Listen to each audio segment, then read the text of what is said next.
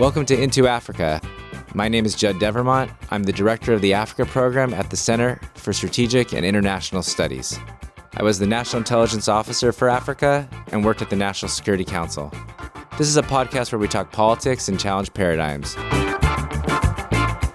On deck today, Congo's opposition leaders break their commitment to unite behind a single candidate. What will it mean for the DRC's presidential race? Next, we'll discuss how Tanzanian President Magufuli has become more autocratic and less tolerant. What can be done to stop his country's authoritarian slide? Plus, we tackle the role of election observation missions. We have an in-depth conversation on recent critiques about international monitors and where domestic observers fit into the picture. So whether you have a history with the continent or you're a newcomer, we want to get you into Africa.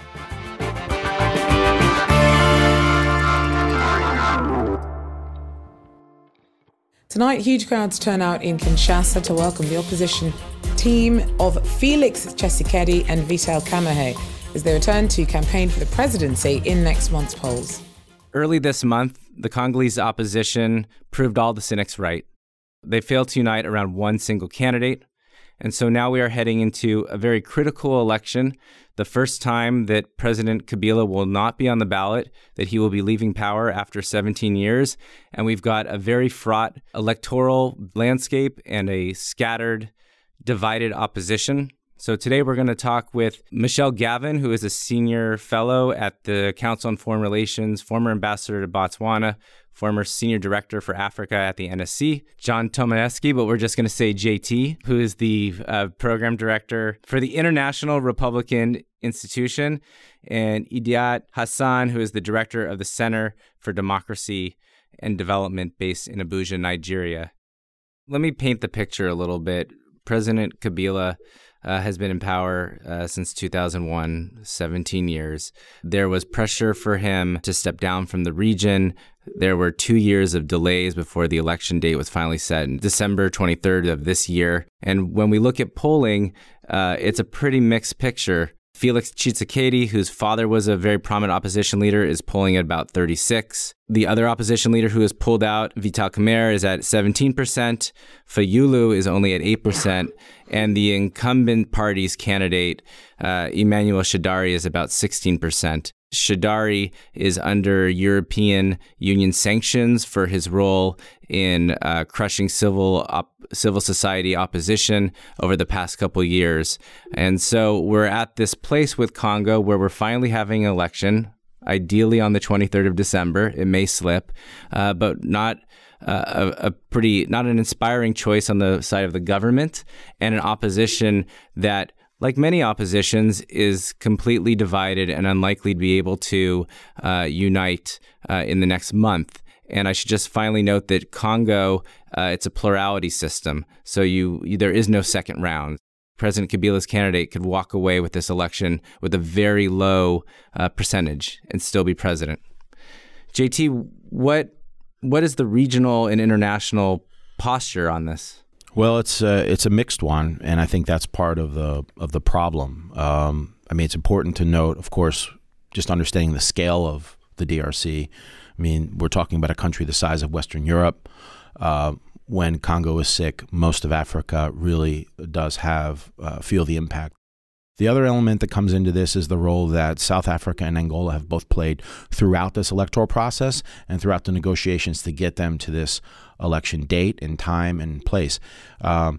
Both South Africa and Angola have put money into supporting the electoral process to some degree, but certainly have not coordinated very well with their Western counterparts. That disjointedness certainly creates some friction, but also allows DRC to sort of its leadership to choose and pick what to really apply in terms of this overall process. The other thing that comes into this is that the Kabila regime has been very strong in avoiding Western support for this election, even UN support, logistical support.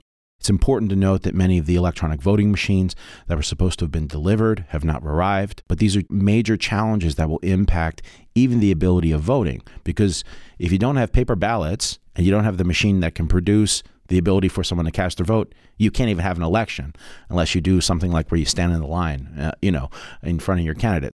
it is really a very complicated problem. And the fact that we're starting election campaigning in a couple of days, and then an election in theory that's going to be in a month, I think tells you how challenging this process is going to be for the Congolese. One of the challenges the region, the Congolese people, the international community have is that they are ready to see Kabila leave, but they have the potential to have a human rights abuser replace him. And Michelle, I know you have a really sophisticated, very insightful way of thinking about these. Is this a false dichotomy challenge, and how the international community grapples with this? I mean, how are you thinking about this? I think that it's really important, too, for the international community not to buy into this idea that our choices are a president for life in Joseph Kabila or his handpicked successor, the former interior minister who stands accused of being involved in grave human rights abuses, and that's why he's under sanction. It's really important not to allow this kind of framing of if you don't like what exists, then here's the unsavory alternative, and you have to kind of embrace that.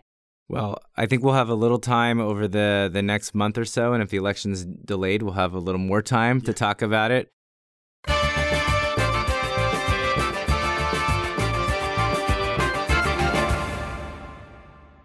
3 years ago, the Tanzanians elected their fifth president, John Magufuli. Have you heard about the new president of Tanzania? They call him the bulldozer, and rightfully so, because the man is bulldozing corruption, laziness, and overspending. He was a former minister of work, and he immediately captured the imaginations of the Tanzanians by his anti-corruption stance, by doing impromptu checks at hospitals, by locking out civil servants. Ultimately, a hashtag surfaced, hashtag what would Magufuli do, which captured at that point the idea that he is setting the country in the right direction. 3 years later, a very different hashtag has emerged, hashtag MAGAfoolishness. He has detained journalists. He's arrested the opposition. He's now embarking on an homophobic crackdown. He has threatened multinational companies.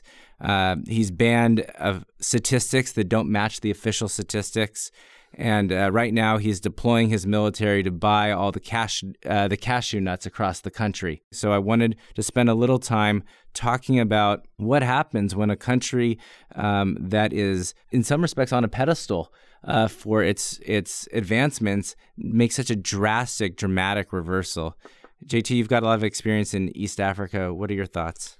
Yeah, I mean, I was certainly present in the country in the last election when John Pombe Magufuli came to power. I think the first thing to note is how he attained that nomination through the CCM party convention process. He came out of nowhere. He certainly wasn't a front runner. And then for him to move forward as this sort of unknown figure or lesser known figure, what it really is exposed is how weak some of Tanzania's institutions are. So when we have a situation like in South Africa where President Jacob Zuma really pushed the limit, at least we saw on several occasions institutions rise up and say commissions of inquiry, right? Judges coming forward and challenging some of this stuff. We're not seeing that in the same vein in a place like Tanzania. I think the hunger for change was important for the Tanzanians, and they wanted that, and that was reflective in the way that vote laid out. But it also raised a panic, and I think as a result of the panic, you look to your leader to lead. But the leader is making decisions on his own, and that's creating some challenges, I think, in other parts of the country. There is serious slippage in the country in terms of human rights, in terms of governance, democratic standards, and there are challenges, but there is still time to make some changes. I completely agree. I do think that the international community, and in particular the United States, bears some degree of responsibility for too many years making Tanzania this sort of go-to place for new foreign policy initiatives, especially foreign assistance initiatives, to a point that was absurd and completely out of step with absorptive capacity. When we had all of these indicators, right, that the corruption problem was getting bigger and bigger and bigger, and we had indicators that there was a willingness in Tanzania to overlook kind of fundamental rights when you look at some of the interventions on Zanzibar, right? And what has been repeatedly an exercise in denying the people of Zanzibar basic civil and political rights. You had an international community that had one narrative about these democratic darlings, as you say, and domestically, increasingly, a narrative of tremendous frustration, largely about corruption. And some early intervention might have made some sense, because what we see now in Tanzania, I would argue, is pretty clear authoritarianism. When you get tossed into jail for insulting the president, when they get to tell you what the truth is on statistics, and you can't ever challenge it. That's pretty Orwellian. I think that there's this imperative from the international community to find and define winners. Right? We decide who is the good country, and there's a huge amount of problems with that. And I think in retrospect, and I worked in the past administration, Michelle, you worked in the past administration, I think we just have to be a little more honest about that. Our country and countries in sub-Saharan Africa, it's not a clean story. Like, we all have our flaws and challenges, and we need to work on them. And if we continue to say this is a good country and this is a not so good country, then we set ourselves up for these big reversals and surprises, which maybe in retrospect weren't that big, right? Certainly, and also being more intellectually honest about why you're a winner. So are you a winner because you're a huge country the size of France and Germany together, and you border all of these other troubled countries? You serve as a home for refugees, a sense of stability. You have challenges of Islamic extremism moving down the Swahili coast from Somalia, obviously the challenges in Kenya. So you choose a winner. You try to put things behind there, but as a result, we get something on the other side that's quite ugly. And it's the antithesis of what we should be doing, course, right? Yes. Because for all those reasons, you're invested in this country's success, which is all the more reason then to be honest and clear about where things are going off the rails. Yeah, I think the thing for Tanzania moving forward is that we clearly have to acknowledge the problem diplomatically. Because I still get a sense that the outrage, the voices, hasn't reached the level in which it should. And I hope it doesn't wait until 6 months before the election, which is usually when these voices start coming out of Washington in a stronger clip. So do you think the international community is doing enough to address Magufuli's human rights abuses? Some of the interventions have also been very, very good and hacked. For instance, the Danish government withdrawing their $9.8 million grant, the attempt by the World Bank, several statements issued by lawyers and human rights activists, both in the country and on the continent. So what more do you think they should do? There are two things involved here. One, we should be very, very careful that in the guise of addressing some of these anomalies, we do not also allow more rights violations, unintended consequences to occur. And these unintended consequences will have effect more on the citizens than on the ruling class itself. There is a need to have more statements, more very strong statements, more restriction on the state and on several of its personnel. President Magufuli and his coterie of administrators or policy officials should be further sanctioned, should be sanctioned both individually by countries and maybe refusing them invites into most of the important happenings on the continent, outside of the continent. It's very, very key. It's very, very imperative for Africa as a whole, the African Union, the Regional Economic Commission, in East Africa, the East Africa Commission, all of them will also have to come together to decry some of these human rights abuses, because charity begins at home. It's not enough for Africa to always outsource its own responsibility. So the onus is actually on the African Union and the Regional Economic Community. and some of the very large African states to also speak out against some of these human rights violations. It's also about supporting civil society. We're only perpetuating this problem by focusing just on the head of state. And, what could we be doing to create domestic voices? And I think they are there and they are trying. They are trying to get out. There's a really good article in African Arguments recently that talks about this nascent opposition. But how does the international community support this?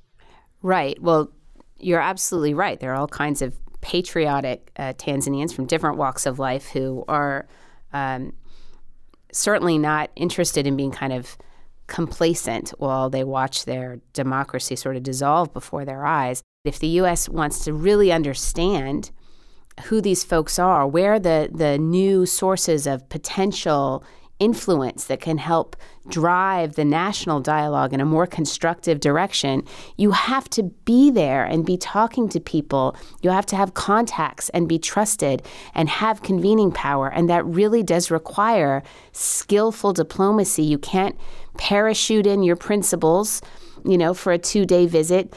That's only effective when the ground has been prepared by a team that's been there. And the disdain that this administration has expressed for diplomatic engagement is incomprehensible to me.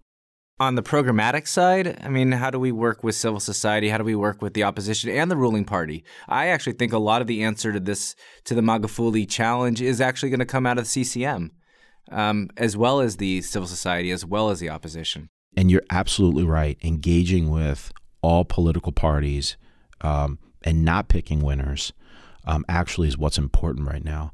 You need to have those discussions. You need to help parties develop the internal mechanisms to work out these issues internally. There's an amazing crop, and we see this throughout Africa, by the way. I'm sure Bobby Wine would raise this. We have Abela Butianga, who runs Tanzania Bora Initiative. We've got a number of youth who are both in Zanzibar and on the mainland who can step in and help. How do we move that forward? And there are efforts to build civil society and work with them. I really like that. I think that it's, Michelle, your point about engaged diplomacy, and JT, I think it's also about this facilitation role that we can have, because ultimately these are Africans are going to take the lead and resolve these problems. It's not going to be the international community, but we can have a convening role and a facilitation role and a supportive role if wanted, if requested.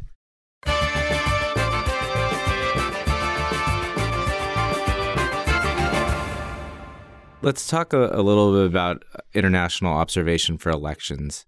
It's come under scrutiny in the last year, particularly because of Kenya, where the initial comments from international observers suggested that the election was largely free, fair, and credible, and then the Supreme Court overturned the election results. This is the first time that an African presidential election has been invalidated by a court. After the August 8th elections, Odinga alleged fraud into Kenya's electoral database and tampering with the results. It has sparked a lot of hand-wringing and a lot of, I think, well-timed, well-deserved, long overdue thoughtfulness about what is the role of international observation and how do they partner with domestic observers. And it's really important that we talk about this right now, because we have just between the end of this year and next year elections in DRC, Nigeria, South Africa, also Botswana, Malawi, Mauritania, Guinea-Bissau, Namibia, and Mozambique.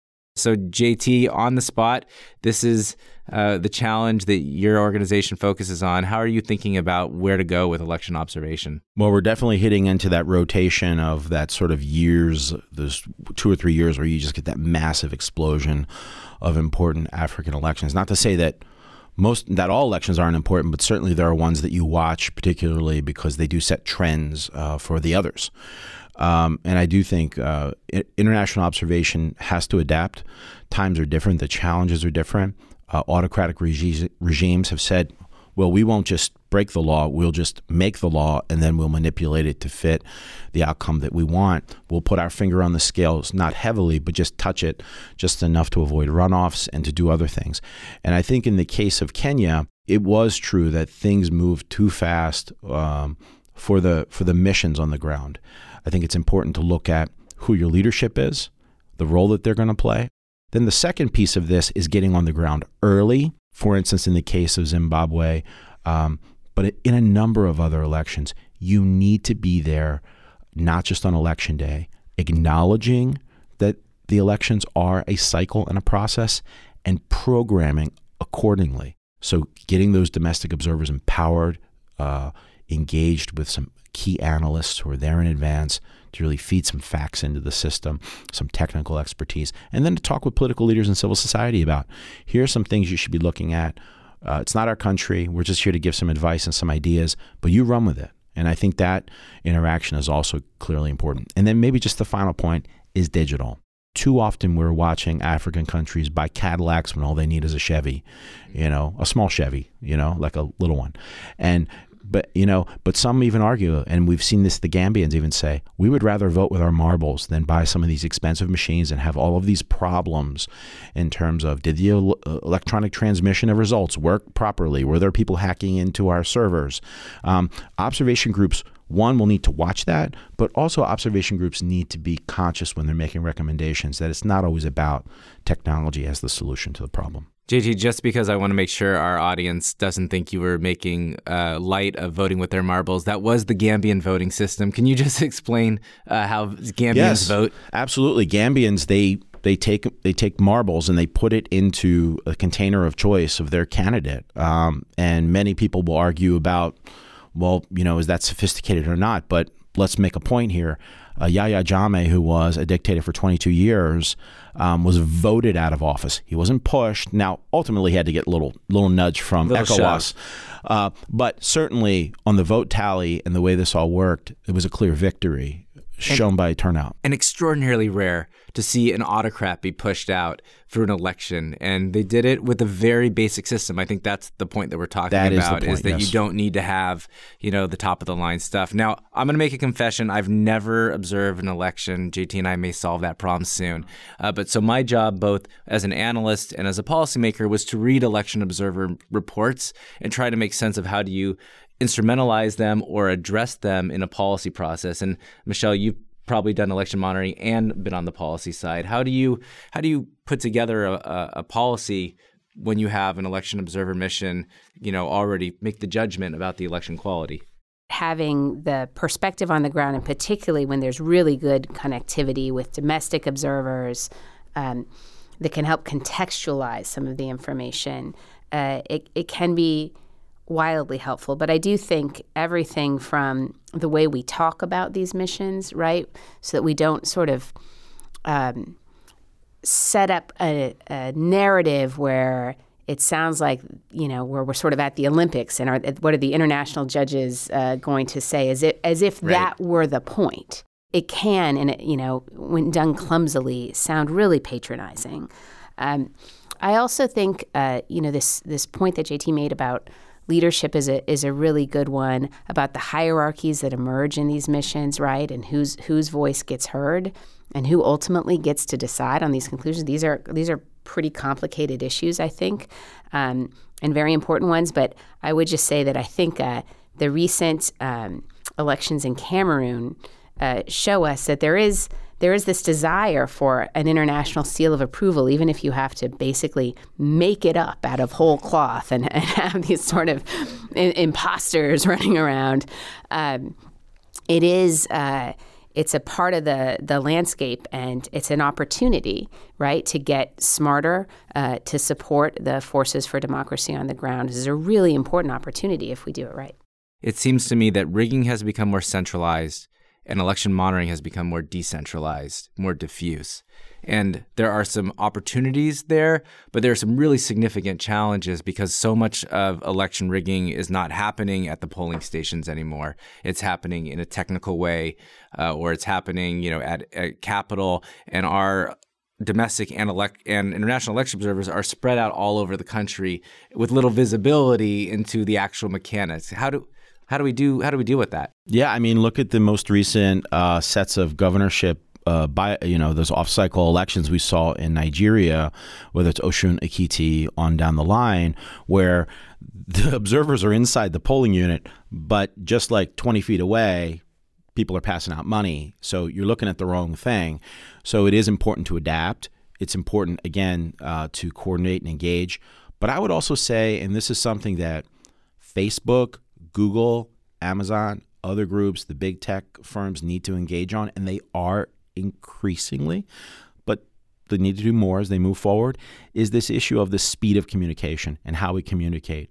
I loved the final report that we produced, which was 60 plus some pages of lots of data and facts, and it would make any policymaker, any policy wonk like yourself, Judd, very happy to dig into it and look at all the footnotes. But is that the most effective? I start with the footnotes. Yes, I know you do. Yeah, you go right to the back. But I think that what's key here is remembering who the customer is, as Michelle said. And so is really a regular voter on the ground in Zimbabwe, in DRC, going to just look at that report? No.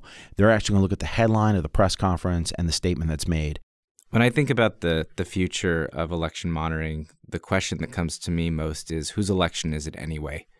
And for a very long time, the international community has been the observers of choice, or, a first among equal, and the validators of choice, or the first among equal. I think that we can actually flip the script a little bit. I'm hearing from IRI and NDI that there is a little more of how do citizens provide the data and do the observation. I know that was a critical part of the 2015 election in Nigeria. It will be a part of the 2019 election. I think that we need to figure out how to be supportive and not in the lead. Michelle, I don't know if you've given thoughts to some of these questions about the role of the domestic observer in these elections. I can't think of a more important one, right? Because ultimately, for any society to be able to move forward, it's the citizens who have to decide that this was an exercise with integrity, right? And that they can believe in it.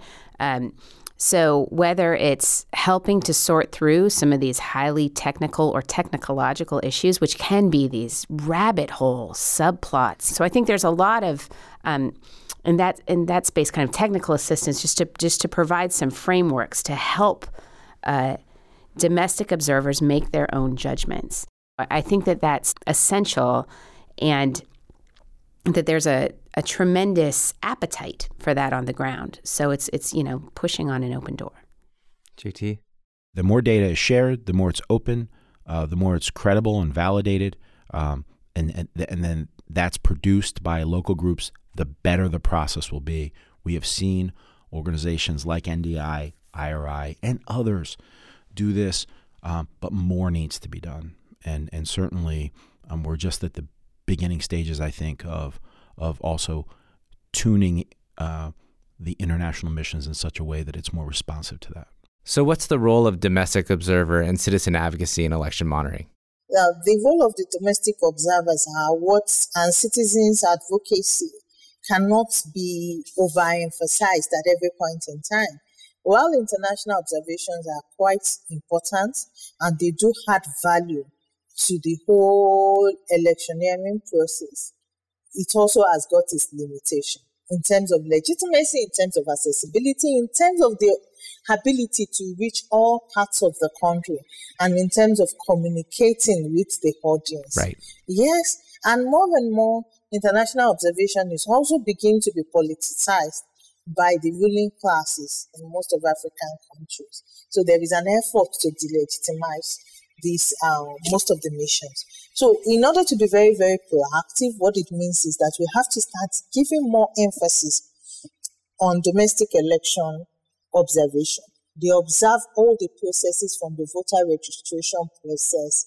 They are able to assist the election management body in terms of in terms of even detecting the non-genuine voters on the register, and they follow all the processes leading to the election day itself, where several of these observer groups are able to cover every inch of the country and bring out real-time information again. Then there is also the issue of the fact that they had credibility and legitimacy in most instances to the election process. The people do understand them. They are able to call people to order. They are able to directly mediate, not necessarily at the central level, which the focus is always on, but on all the subnational levels. This is one way domestic election observers add to the whole process by their own knowledge of what is actually obtainable, by having regional experts to look at these issues and able to intervene at every point in time. Particularly marrying the citizens' advocacy with the observation mission. These are very, very important things. So they are not just doing voter education, they are also adding advocacy. They are being the watchdog. And this advocacy that arises, it's what actually allows for post-election accountability.